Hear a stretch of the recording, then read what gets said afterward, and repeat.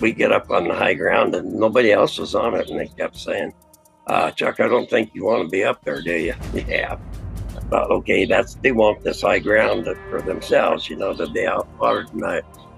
And so we just went ahead and made our little tent and got in, and that night shit hit the fan and bullets were going everywhere. Here we are up on the high ground, stuck to the ground. We crawled out, got down, and finally, funny things kind of quit and slowed down. And everybody was just laughing their ass off at us, Told you dumb shits not to get up there. Bear says, oh, maybe we ought to listen to them guys next time.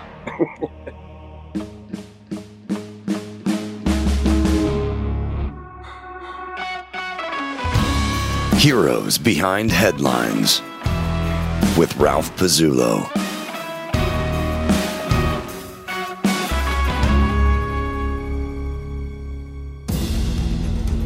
Welcome to Heroes Behind Headlines. I'm your host, Ralph Pezzullo. Our guest today is legendary sniper Chuck Mawhinney, the deadliest sniper in Marine Corps history. Growing up a rambunctious kid in the backwoods of Oregon, Chuck followed in his father's footsteps and joined the Marine Corps in 1967 at the age of 18. Following boot camp at Fort Pendleton with Delta Company, he graduated at the top of his sniper class and deployed to Da Nang at the height of the Vietnam War. During 16 months of active duty, Chuck had 103 confirmed enemy kills and 216 probable kills, which remains a Marine Corps record and second all-time in military history. All his life, Chuck has shunned fame and attention. He calls himself a simple person who was just doing his job. But with the recent book Sniper by author Jim Lindsay, his extraordinary story has finally been told. Today, Chuck joins us to talk about his adventures growing up in Oregon, his combat in Vietnam, and his life since. It's my great honor to welcome Chuck Mawhinney as today's hero behind the headlines. Hey, Chuck, great to meet you. I really enjoyed your book. What a fantastic story. Let's just jump in.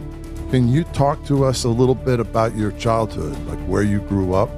And then you were very close to your grandfather. Can you talk about him for a minute? Yeah, when New Pine Creek was right on the California-Oregon border.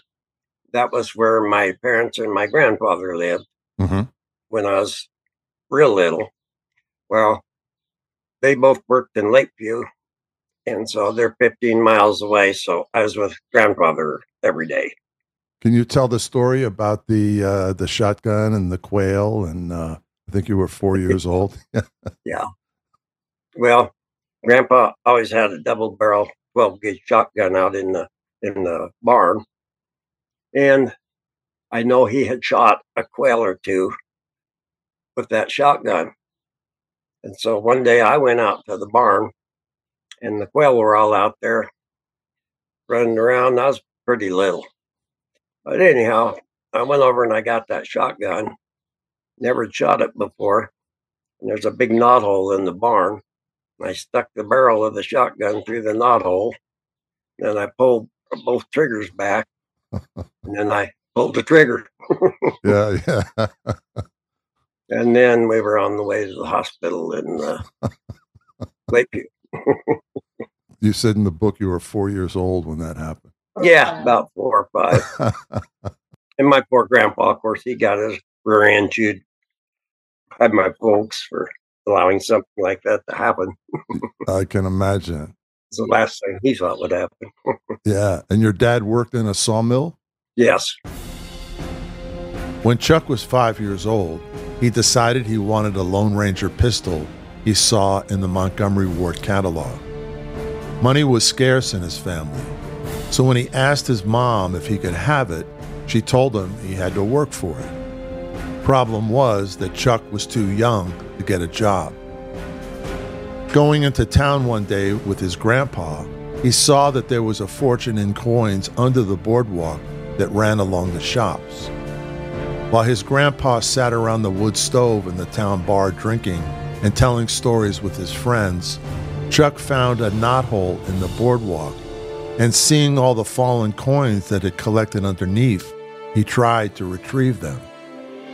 When that didn't work because his arms were too short, he stuck some newly chewed double bubble gum to the end of a switch and started pulling up dimes and nickels. It was slow work, but by the time Chuck was 6, he had the Lone Ranger pistol. My folks, like I say, they worked in Lakeview, which was 15 miles away. So every day until I was, 5, I was with my grandfather. Mm-hmm. And we'd do chores and stuff in the morning. And then when all the chores were done, he'd say, "Come on, Chalky," and we'd hit downtown.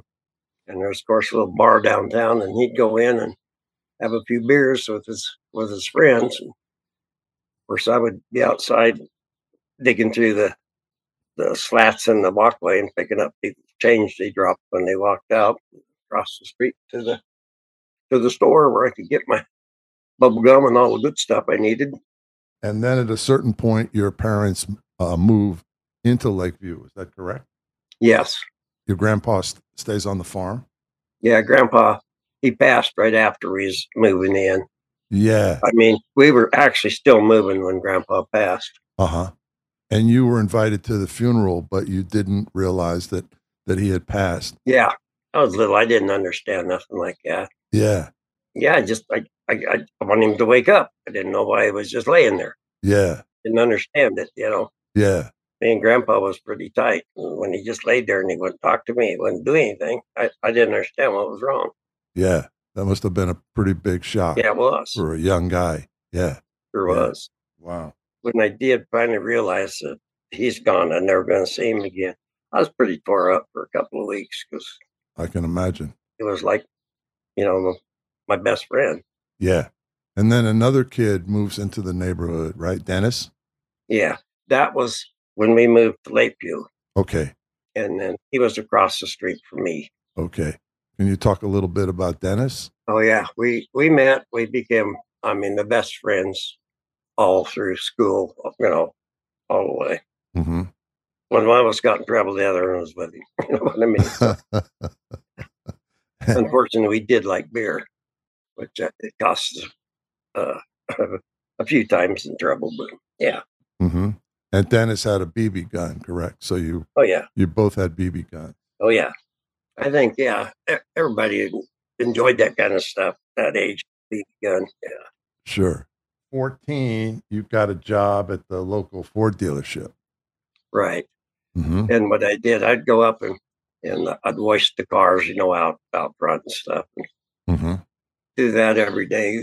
The days I worked Saturdays and sometimes an hour or so after school. Mm-hmm. And then finally got on more or less full time with them. Mm-hmm. All I did, to start with, is just wash the cars out on the lot. And pretty soon I moved into the shop. Mm-hmm. And then we would steam clean engines and do things like that. And just used cars that come in, we detail them out. Mm-hmm. And so that was kind of my job. Mm-hmm. Eventually, I kind of moved up to not really a mechanic, but, doing service jobs on rigs, changing oil. Mm-hmm. And you also were interested in flying. Oh, yeah. My dad and 3 other men bought a Taylorcraft airplane. And so I flew it with my dad for, I don't know, probably 8-10 hours. I'm not sure. And I finally got to where I could solo with it. So Dennis's mom would haul us out to the airport. Dennis would get out on the road at the end of the way down at the end of the runway. And then she'd drive me in. I'd get the plane. I'd get all fired up and stuff. And then I'd taxi clear down the end of the runway, pick up Dennis because I wasn't allowed to have a passenger because I didn't have a license. Mm-hmm. And we'd jump in and we'd take off and we'd go flying. And then we decided, hey, we was going up because we like to shoot rabbits and stuff. So we decided that we would take a door off and take a 22 and go up and shoot rabbits. Well, that's all fine. except when you're going real slow, real low, you can real easily hit the ground. Yeah, yeah. Came real close a couple of times. So one time Dennis was shooting, and he had a semi-automatic 22. He was just shooting at this rabbit with the strut on the wing, where it came up. Just as he shot right through the strut. And that really made me nervous. I thought, okay, this thing might go down or whatever, but yeah, it didn't. We got it back, and so I ended up taking to the little round Band-Aids and put over the hole and painted them white. And I didn't tell anybody anything about it. Yeah, yeah. You did some stock car racing when you got older? Yeah, I got into a little bit through the Ford garage, Farley Ford garage. Mm-hmm. The mechanics were kind of helped me rig up a car.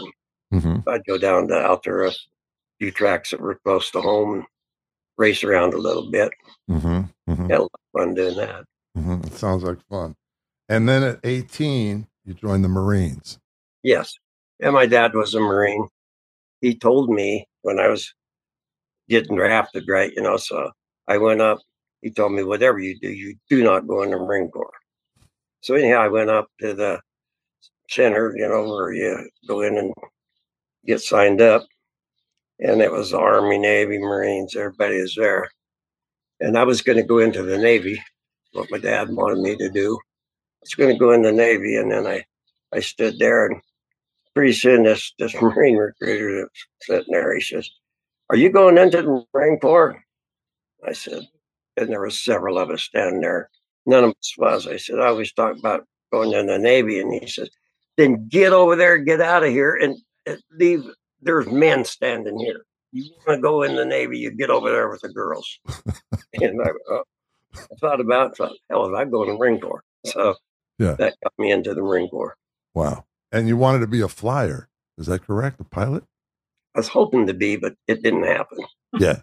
When you go to boot camp, they discover you're a great shot. On the 6th week of training, we go up to Edson Rifle Range, and that's where we finally get to start shooting. Mm-hmm. And I ended up scoring the highest of I don't even remember the score, what I scored, but I ended up scoring the highest of the shooters that were out there. Mm-hmm. And that kind of led me into the sniper program. We got to talking about that. Mm-hmm. And they had an opening, so I applied and got it. And it was natural for you. You've been shooting BB guns and 22s and everything all your life. Right. Yeah. And I love shooting. Uh-huh. And then you're put into the new Scout sniper program. Right. And you're given a Remington 700.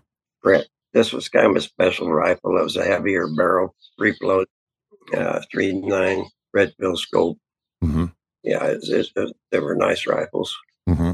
And you took to that right away? Yes. Chuck arrived in Vietnam in May 1968 during Phase 2 of the Tet Offensive. It turned out to be the deadliest month in the Vietnam War, with 2,169 U.S. soldiers killed and major Viet Cong offensives threatening Saigon, Hue, Da Nang, and other cities. Stepping from a C-130 and being hit with a blast of tropical heat, Chuck followed his fellow members of Lima 3-5 into a helicopter that flew them north to 5th Marine Headquarters in Phu Bai. His squad leader there was a big Samoan named Fufu Tuitel, who told him not to eat the little green pineapples that grew wild around the base. Loving fruit the way he did, Chuck ate them anyway. Soon his stomach started cramping and he thought he was going to die. Fufu patted Chuck on the back and said, "You ain't gonna die, but you'll wish you had before this is over." It was his welcome to Vietnam. It was kind of scary, I bet. I'm sure. The fun part was, boy, I get a rifle and I get to shoot, all I want.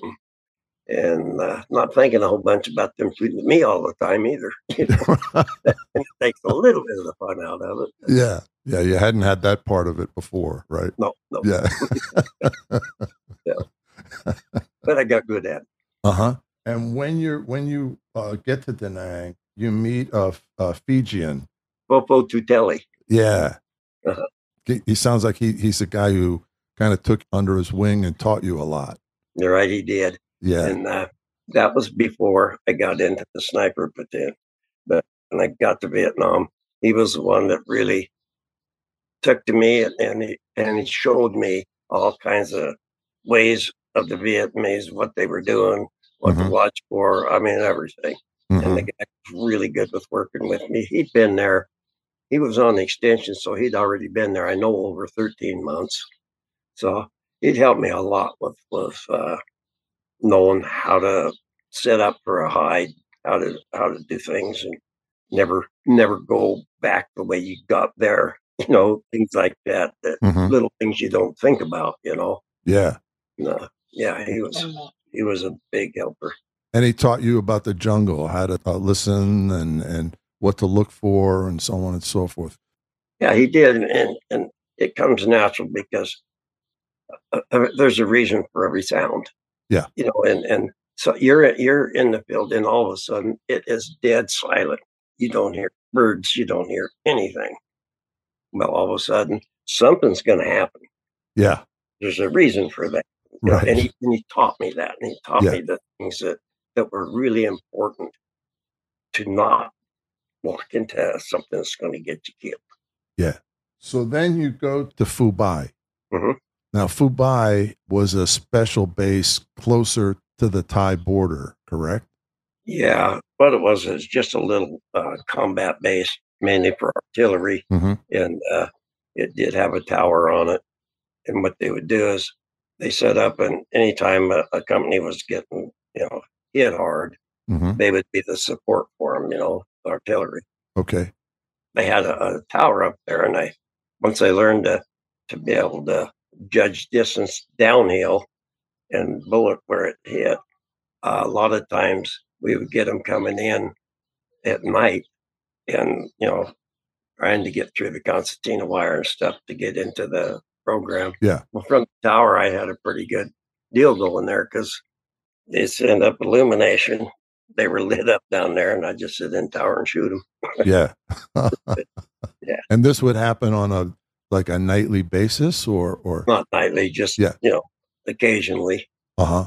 You get into the scout sniper platoon, and you're teamed up with the spotter, a guy named Albury. Yeah, actually, Albury was a sniper. He was a sniper as well, and they sent me out to work with him.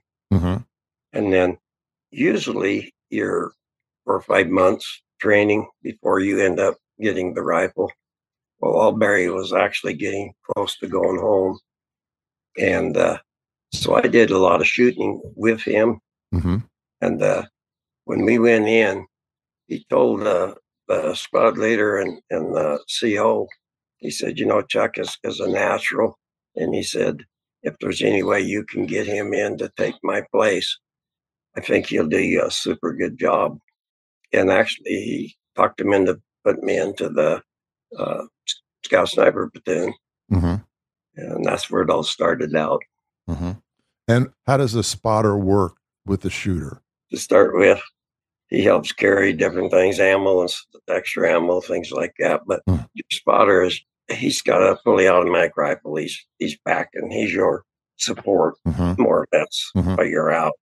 And it all depended. A lot of snipers never ever left the company. You know what I mean? They stayed in the company.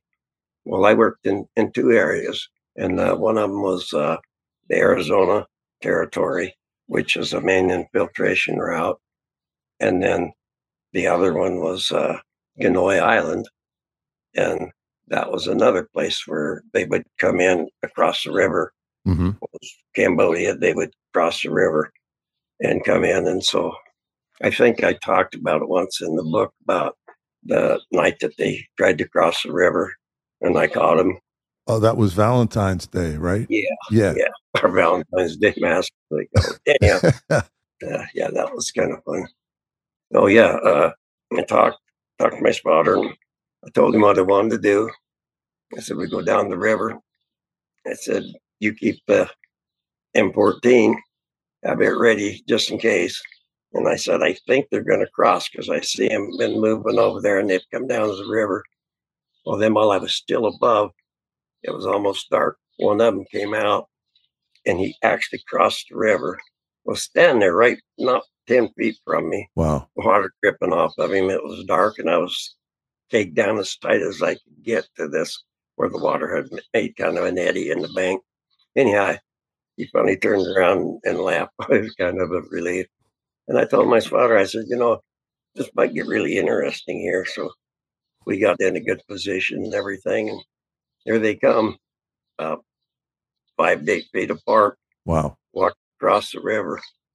And the river is probably 50 foot wide.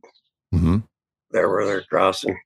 So I waited till the first guy started up the bank. And how far away are you at this point? Oh, from the first guy, probably 20 feet. Wow, so close. Then I had the M14 with the starlight scope on it. Mm-hmm. So anyhow, when they started crossing, first they ducked down, they got their rifles above their head, keep it out of the water, and they were ducked down. And I was just popping heads all across the river, and it just 16 of them floated down. Those were not confirmed kills or, non-confirmed. Yeah. But the next day, the patrol that went down said they found 2 of them that was hung up into the willows, just a ways down from where I'd shot. But like I say, those weren't confirmed kills. They were just probables. Anyhow, they seemed to be more careful about crossing the river after that. Yeah. I would think so. Anyhow, if they'd have got into the company, we'd, where they were set up, there'd have been a hell of a mess. So yeah, they kind of changed their mind and decided not to cross. A few days later, Chuck and Albury were called on to assist Alpha 15 on a search and destroy mission.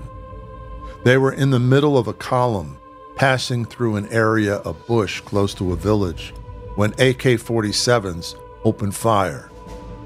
Running through a barrage of bullets, Chuck and Albury ducked behind a 6-foot wide pagoda. Just then, Chuck saw a North Vietnamese soldier dart from a big hut on the side of the village and dive into a bunker.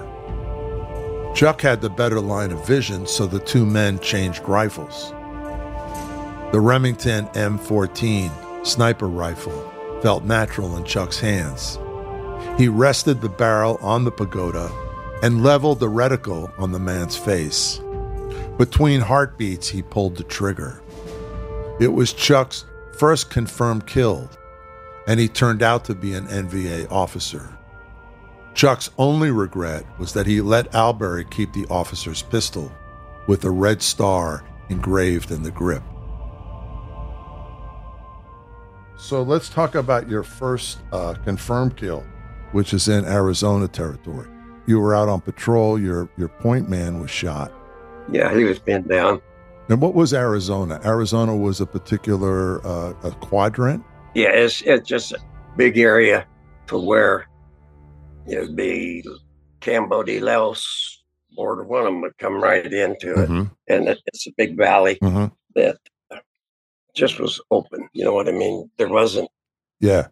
Marines didn't control it. The NBA or nobody. It's just people lived out there and they would come into it. We would go in and fight. And that's just how it was all the time. Yeah. Yeah. Okay. Can you talk about that when they tried to come infiltrate in and you had your first confirmed kill?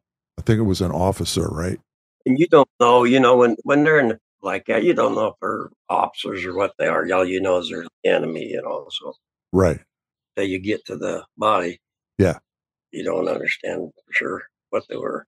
And I think Albury in the book, it says he got his pistol. Yeah. He took the officer's pistol, right? He says, "Oh, you'll get pistols, all the time." He said, "I'm getting ready to go home, and I can take this one home because it's not an automatic." Yeah. He said, "You'll get a lot more." And I said, "Okay," so I give it to him because that guy, that Duke, had the pistol. Anyhow, I never seen another pistol. It was, a revolver. Yeah. What I do is I like to watch an area where the NBA and the Viet Cong, see what areas that they would go through and find trails that they would use. And then I would go set up at night and sit up there and just stay all night and just wait. And a lot of times there they'd come. That was more with we'd have the M14. I'd leave my sniper rifle back in with Smitty. He was a company radio man. Take his M60, and then I'd have the M14. As the new sniper team leader for Delta 15, Chuck wanted to gain the confidence of the CO and the grunts. The first thing that new CO said after Chuck introduced himself was, "We got sappers harassing us at night. They've been crawling close and leaving homemade bombs at the perimeter. So far, none have gotten in, but nobody's sleeping too well." Chuck and his spotter Wayne went out that night and set up at a small opening in the thick vegetation, about 50 yards out from the perimeter. It was a cloudless night, and they took turns looking through the starlight scope. After midnight, Chuck was monitoring the scope when the jungle sounds of frogs, lizards, and mosquitoes suddenly ceased. Within minutes, a green face appeared close to the ground next to a bush. Chuck slipped off to safety and squeezed the trigger, and the sapper's face disappeared. Minutes later, another face showed, and Chuck fired again. When they checked the bodies in the morning, they found them both clad in black pajamas and sprawled on top of one another.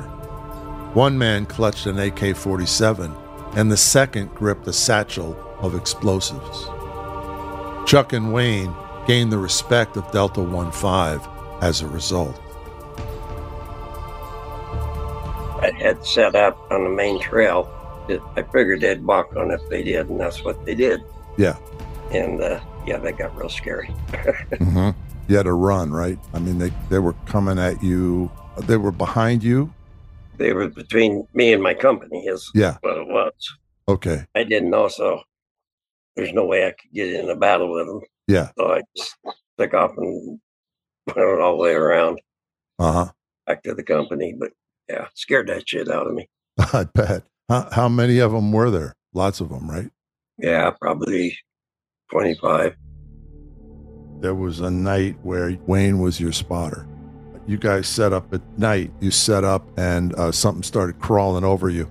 Scaring shit. It's a snake, a long snake.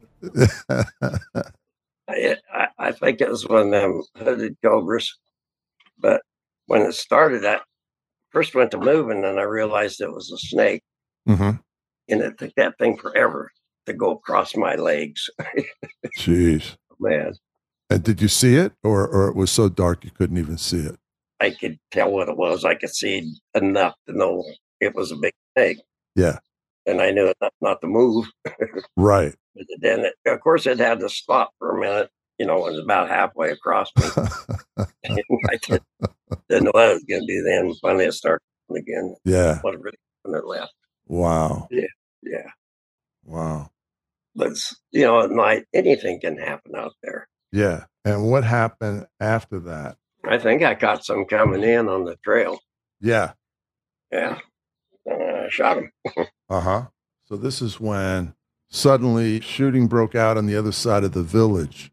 And you figured your column was in a firefight with the VC. Right. That's when your own guy started shooting at you. It's kind of scary. I guess so. Yeah. And what do you do in a circumstance like that? I finally got the word out. It was me. Yeah.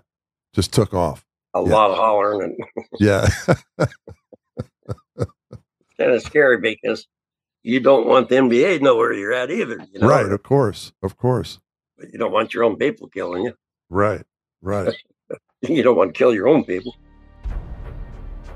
And then you go to Goho Island with Hotel 25. You meet a guy named Sugar Bear. Yeah, he's a great guy. Big black guy. He was probably, I think he weighed 240 pounds. Wow. And nothing but muscle. Yeah. And I found out later that before he got drafted into the Marine Corps, he was hooked up with a pro football team. I mean, of course, that ended when he got went in the service. But anyhow, Sugar Bear, he is probably one of my best friends and one of the funnest guys I ever worked with. We got in some pretty good experiences, me and Sugar Bear. One night we kind of got overrun, the company did.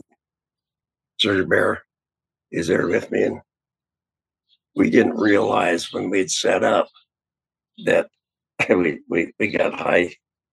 It was a tomb, but it was round and it was probably 12-foot diameter. But it was going to rain that night, and we get up on the high ground and nobody else was on it, and they kept saying, Chuck, I don't think you want to be up there, do you? Yeah. I thought, okay, they want this high ground for themselves, to be out water tonight. And so we just went ahead and popped up our bunch of liners and made our little tent and got in, and that night shit hit the fan and bullets were going everywhere. Here we are up on the high ground. So Bear said, come on, and we started out of the tent, and anyhow, bullets, like I say, they were going through the tent. They were going everywhere. Stuck to the ground. We crawled out, got down, and finally, funny things kind of quit, slowed down, and everybody was just laughing their ass off at us, Told you dumb shits not to get up there. Bear says, oh, maybe we ought to listen to them guys next time. Yeah. A little scary. Yeah, you're attacked by a pig? Yeah. Oh, that was a different one. That was a different time. Okay. He lived with me. Well, you talk about scary, because he'd come in on my back and I didn't know what it was. I thought it was NBA or something. Just screaming and kicking the shit out of me. He was big. But he ate good. Yeah. Talk about that. So you ended up killing a pig, right? I had to. Yeah. He killed me. Was in the hole together, and he was just a kick with both feet. And I pulled my 45 out and shot him. And Popo actually cut him in the ground. So that worked out pretty good. Wow. But the helicopter, when you tried to get him on the helicopter, is this the same one? No, that's a different pig. They wouldn't let me take my pig on the helicopter. That's right. Let's talk about that one. Yeah. Well, I was taking my pig. I didn't give a shit. They were getting me on, but I had my pig and I was getting on there. Yeah. So yeah. They weren't going to let you on. No. Yeah. Not with my pig. Make a mess, Yeah, make a mess. Yeah. And he didn't want that on shitting on his. And they were going to take off without you, right? Yeah, they're going to leave me if I didn't get rid of that pig. Jeez. But you got the pig on. You were determined. I did. I finally got him. And then you ended up meeting the helicopter pilot years later at a reunion. Later, yeah. It was at one of the SHOT shows down in Vegas. Okay. Yeah. In fact, he even brought some other people over and said, here's that crazy son of a bitch I was telling you about with the pig. Yeah. Chuck and his new spotter, Bill, were with Hotel 25, set up on Go High Island, near a small village in a dangerous area, when heavy AK-47 fire rang out. It was nighttime. Artillery whistled overhead. Enemy small arms fire crackled all around him.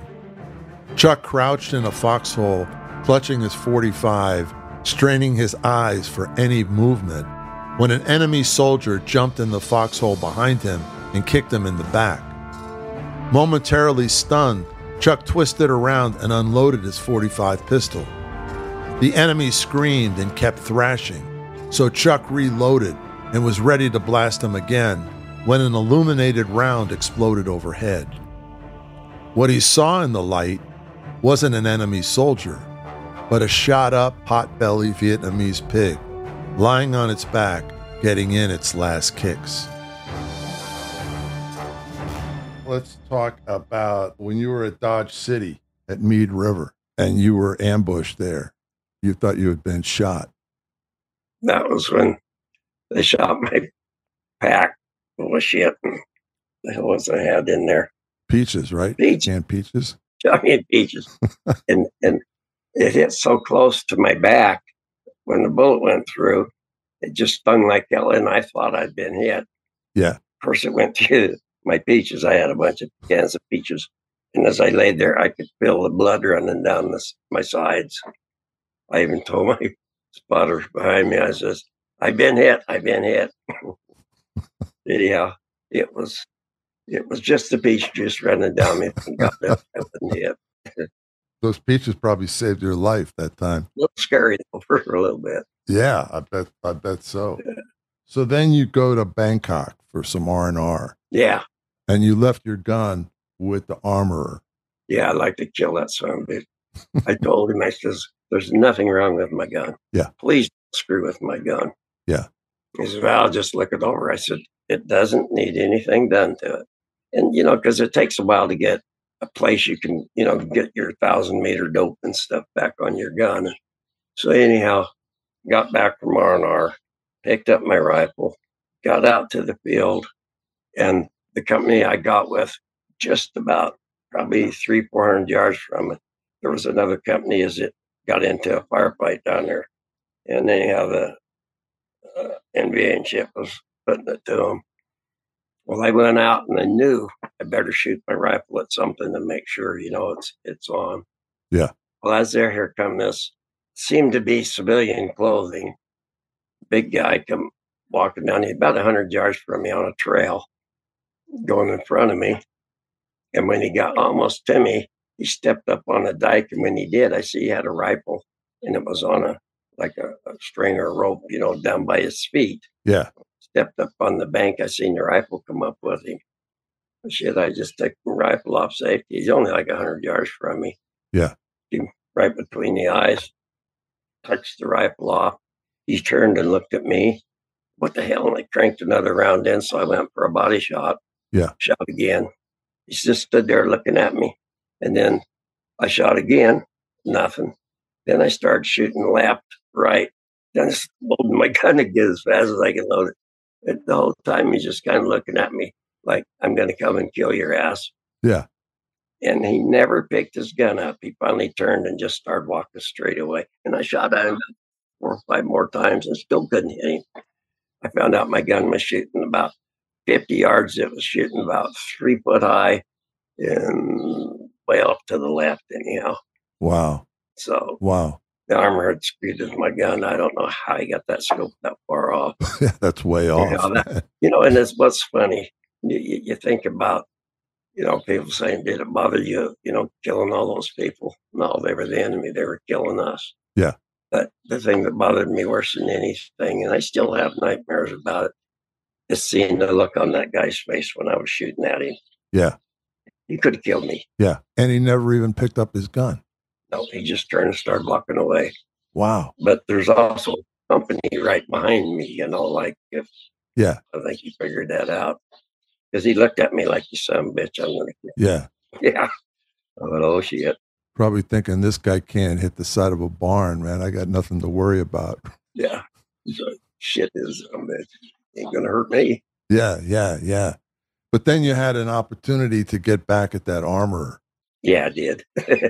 That's funny. I went down there and we had to turn a rifle into the armor when we come in for the 3 days. I got to where I hardly ever came in, but anyhow, while I was there, I got to looking in the back and just there was cases of beer back there. Mm-hmm. And they would send beer over, but when you got beer, you got like 1 beer or something, You didn't get a case. No. So I seen the cases of beer in the back. So I went and I told my squad leader, Mark Olympic, I says, somebody's got a shitload of beer in the back. Mark says, well, how are we going to get it? And I said, I don't know, we'll have to figure something out. That night we got hit. And of course, everybody runs to the bunkers and all that shit. I says, Mark, now's our time.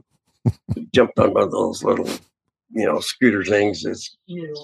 Jumped on it, run down there and while they were in their bunkers and shit, we opened the back of his tent, loaded up all his beer, took off and shot back to our tent. Well, we had a party that night. And everybody got smoked.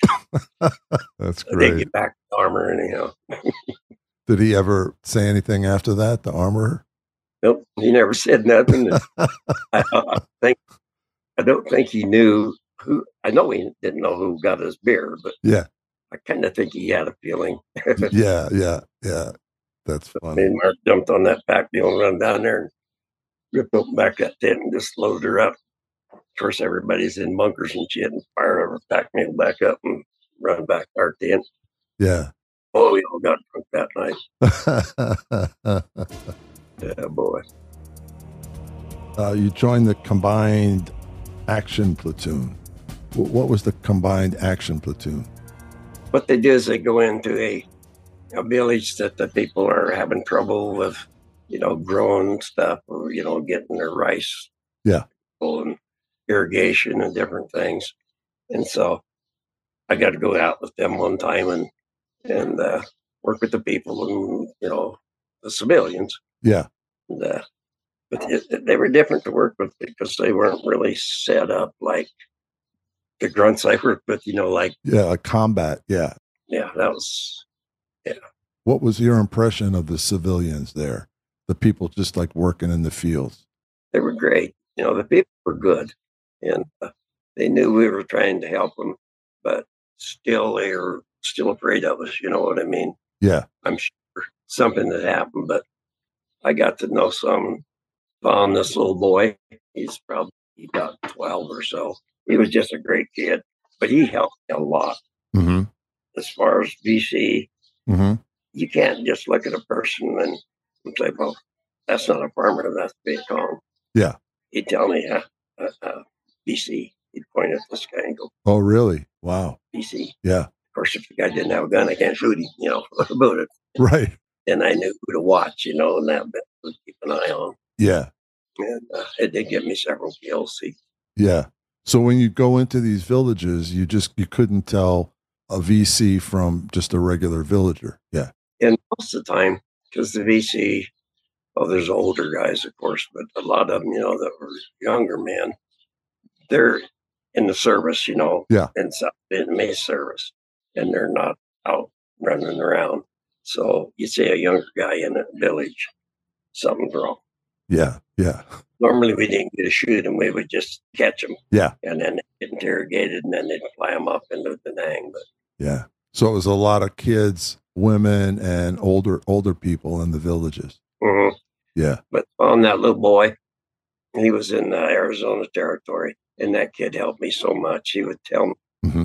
who was VC, tell me what was going on. Yeah. He was just great. Yeah. I actually knew him for the 13-month tour I was there. Well, 8 months of it. And then on my extension, when I come back, Mm-hmm. I'm right back up with that kid again. Wow. I always wished that I could have got him to the United States, got him out of that mess. But Yeah. You remember his name? Fawn is what his Fong. name was. Yeah. And he spoke no English, just a few words. A little bit. Yeah. I mean, Yeah. a tiny bit. But Yeah. I worked with him on it. And Mm-hmm. yeah. God, by the time I left, he'd say quite a bit of English words and stuff. Huh. After 13 months, you go home. Right. And you talked about in the book about you walking through Oakland Airport and people there giving you a hard time. I didn't understand it, that there were so many people against the Vietnam shit going on. Yeah. And when I got off, people were hollering as baby killers and all this shit, Oh, wait a minute. I mean, I never felt more stupid, Yeah. around these people that you're over fighting for, their rights. Yeah. And they're calling you all kinds of names and everything. Don't much care for this, Yeah. Yeah. Of course. It must have been really confusing. It was. Yeah. Really was. Yeah. Yeah. And then you got home and you found that you were different from the kids back home too, right? Everything changed. Yeah, yeah. I guess I grew up more or something because Of course. I remember going up to the good picnic area we had out there. Once in a while they have, little beer blasts and things, Mm-hmm. I remember going out there and I couldn't take it. I finally had to leave. I couldn't stand to be around it. It's just. Yeah. Interesting. I was a baby killer and Lazo. Couldn't hardly be around it. Yeah. And I was going back, I was just home for 30 days. Yeah. Because I did a 13-month tour and I did a 6-month extension. Mm-hmm. Night as a sniper. I extended to be a sniper again, another 6 months, and they wouldn't let me. Yeah. When I got there, they said, no, that's it. All you talk about is killing them bastards. And said, you got to get over this shit. And so they put me as security in Da Nang, Yeah. gate security and all that stuff. Yeah. Oh, what a boring ass job. Because you'd been out. And wait to get home. Yeah. So my second extension was shit. Yeah. But by the time you reached your second extension, you'd already had 103 confirmed kills. Is that correct? But I had 101. Uh-huh. For Olympic, my squad leader, he kept all my kill sheets. Mm-hmm. What was his name? Pete Senich, who was doing the book. I told him I had 101. And, Joe Ward's book, too, said I had 101. And Mark Olympic said, no, I've got his kill sheets. He had 103. Mm-hmm. So yeah, I got that all straightened out. Mm-hmm. I didn't really care about the numbers, none of that shit. Yeah, they're the ones who were keeping tabs, right? Mm-hmm. And you still have the record for a Marine sniper, correct? Yes, I don't know. Yeah. So let's talk about when you got your E4 stripes, because you're kind of waiting for them. And that was kind of crazy because everybody else got it. Yeah. And they wasn't doing shit, I mean, yeah. Some of them had one kill or something. Yeah. Like, what the hell's going on? Well, was it like 5-6 months later? They called me. I had to go into Liberty Bridge. It's just that small combat artillery base. Had to go into that and didn't know what the hell was going on. Well, they had 2 3-star generals flew out to give me a meritorious combat promotion to Lance or to corporal. Yeah. And that's why I didn't get it. For all these, they were rigging this thing up. Right, to make it a special presentation for you. Was bullshit. I didn't care about that. But when guys that I went through school with and everything else are corporals and telling me what to do, just pissed me off. They ain't done shit. Yeah. It's like, where's mine? Where are my stripes, man? Mm-hmm. That's funny. And then you have to requalify at a certain point, and you run into this Sergeant Whitby, right? He's requalifying you and giving you a hard time. I don't know what it was about. Why he had a thing on it about me. Yeah. And I had large number of kills, and I think that was bugging him too. I don't know, but yeah, he'd give me a lot of shit, shooting and everything, and yeah. So finally, I shot the highest score anybody'd ever shot in the 1,000 yards, and he decided to be nicer to me. Mm-hmm. And then Jim Lamb shows up. He's the father of the whole Marine sniper program. Mm-hmm. Yeah, and comes over to congratulate you. And that was pretty neat. Yeah, he's a good guy. Uh-huh. In fact, we went into his bunker. Well, the bunker he was staying at, and that was up at Liberty Bridge. And anyhow, he had a bar. Oh, in his seriously, yeah, there you go, a bar in this. We went in and drank beer and had a great time. Uh-huh. I didn't talk much about that though. Yeah. So after you re-up for the third time, you were done, right? I was going to go back to my platoon as a sniper. Mm-hmm. They wouldn't let me go. Mm-hmm. Said that I had combat fatigue. Uh-huh. And I wasn't allowed to go back out in the field. Uh-huh. just bullshit, you know. That's what I intended for. They would not let me go, so they made me sergeant of the guard for Benang for the, you know, MPs, all that shit. Mm-hmm. What a yucky job. Months later, he drove out of Camp Pendleton in his hot rod GTO Pontiac and drove nonstop to Lakeview, Oregon.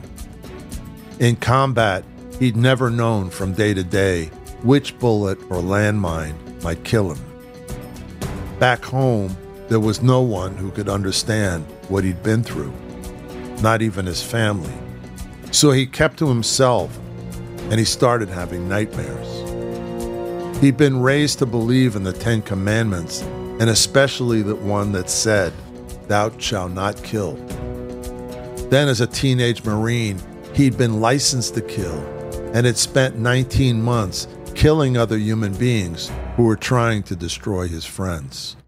And then you come back, you've done your service, you leave the military, you come back to Oregon, and what was that transition like?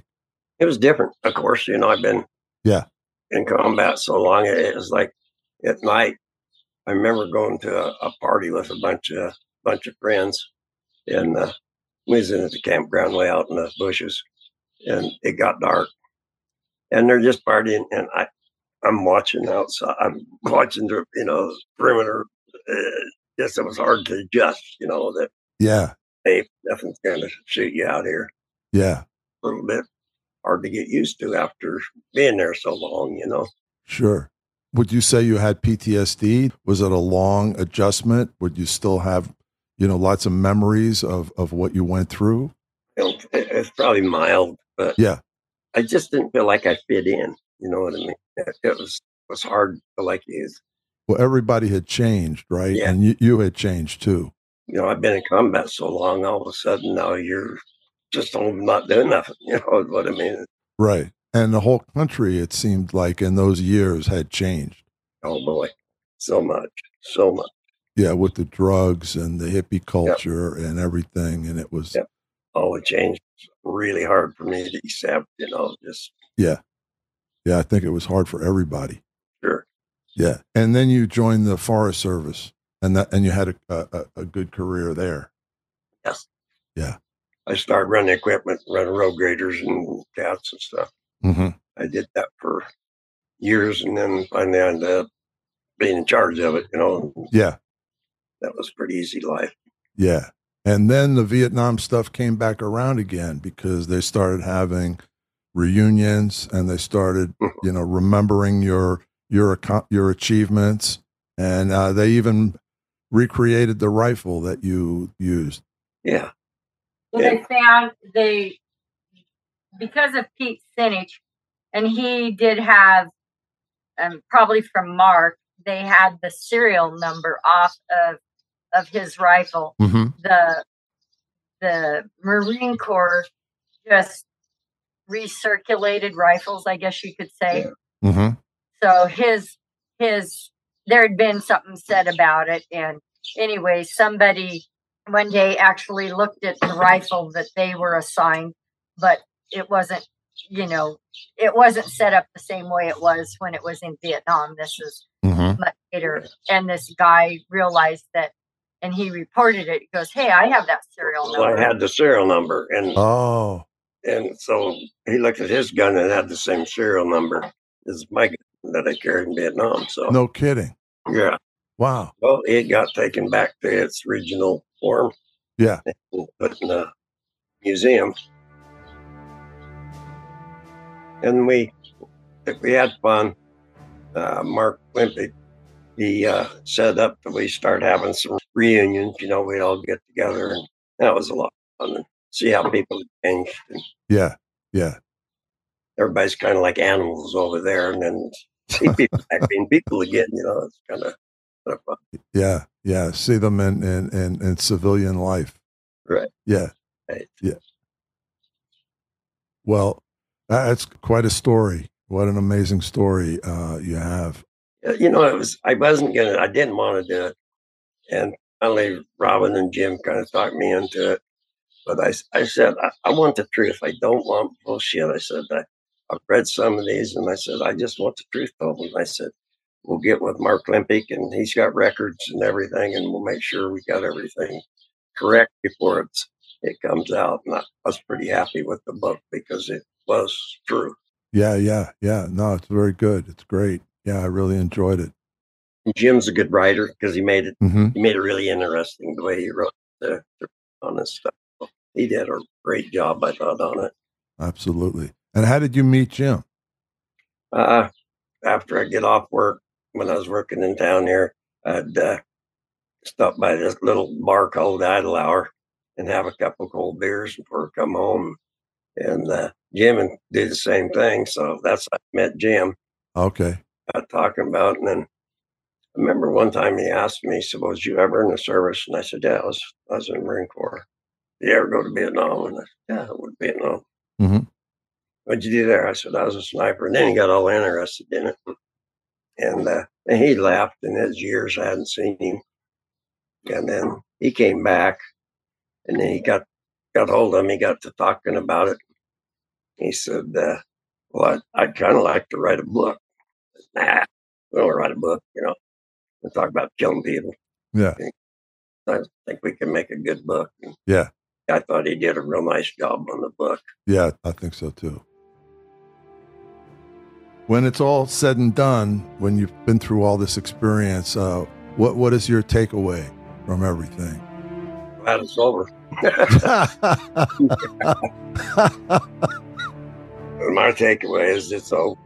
Vietnam was Vietnam, and life is life. And it's a little bit hard at first to get it out of my head, Yeah. At night, it was hard. Who's watching the house, tonight? You know what I mean? It's like, yeah, sure. Hard to get comfortable. Yeah. But that didn't take long. They finally come around, and I got back to normal again. In 1997, at the age of 48, having worked for the federal government for 30 years, including his time in the Marine Corps, Chuck retired. 2 years later, he got a phone call from Tony Perry, a writer for the Los Angeles Times, requesting an interview. Perry's article, "A Sniper at Peace with His Duties," appeared in March 2000, and right away it started gathering national and international attention. In it, Chuck, who tends to look on the bright side of things and can make fun of any situation, explained that being a sniper was a lot more than killing people. It was also being the eyes and ears for company missions, and when back at base cleaning his rifle and burning shitters. Beginning in 2010, Chuck's wife Robin has helped organize a series of sniper reunions across the country. In 2012, she organized an all-family reunion in Pensacola, Florida, not far from the air base where the Marine pilots train. On returning to the condo where they were staying, the snipers' cars were met by a large gang of bikers who lined both sides of the road. Chuck wondered what the hell was going on. The snipers and their families slowed their cars, and the bikers raised American flags like sabers as the old warriors motored through. We thank Chuck Mawhinney for sharing his story and for his brave service to our country. It's my great honor to name him today's Hero Behind the Headlines. Heroes Behind Headlines. Executive producer Ralph Pezzullo. Produced and engineered by Mike Dawson. Orchestra and score provided by Extreme Music. Please comment, share, and subscribe to Heroes Behind Headlines.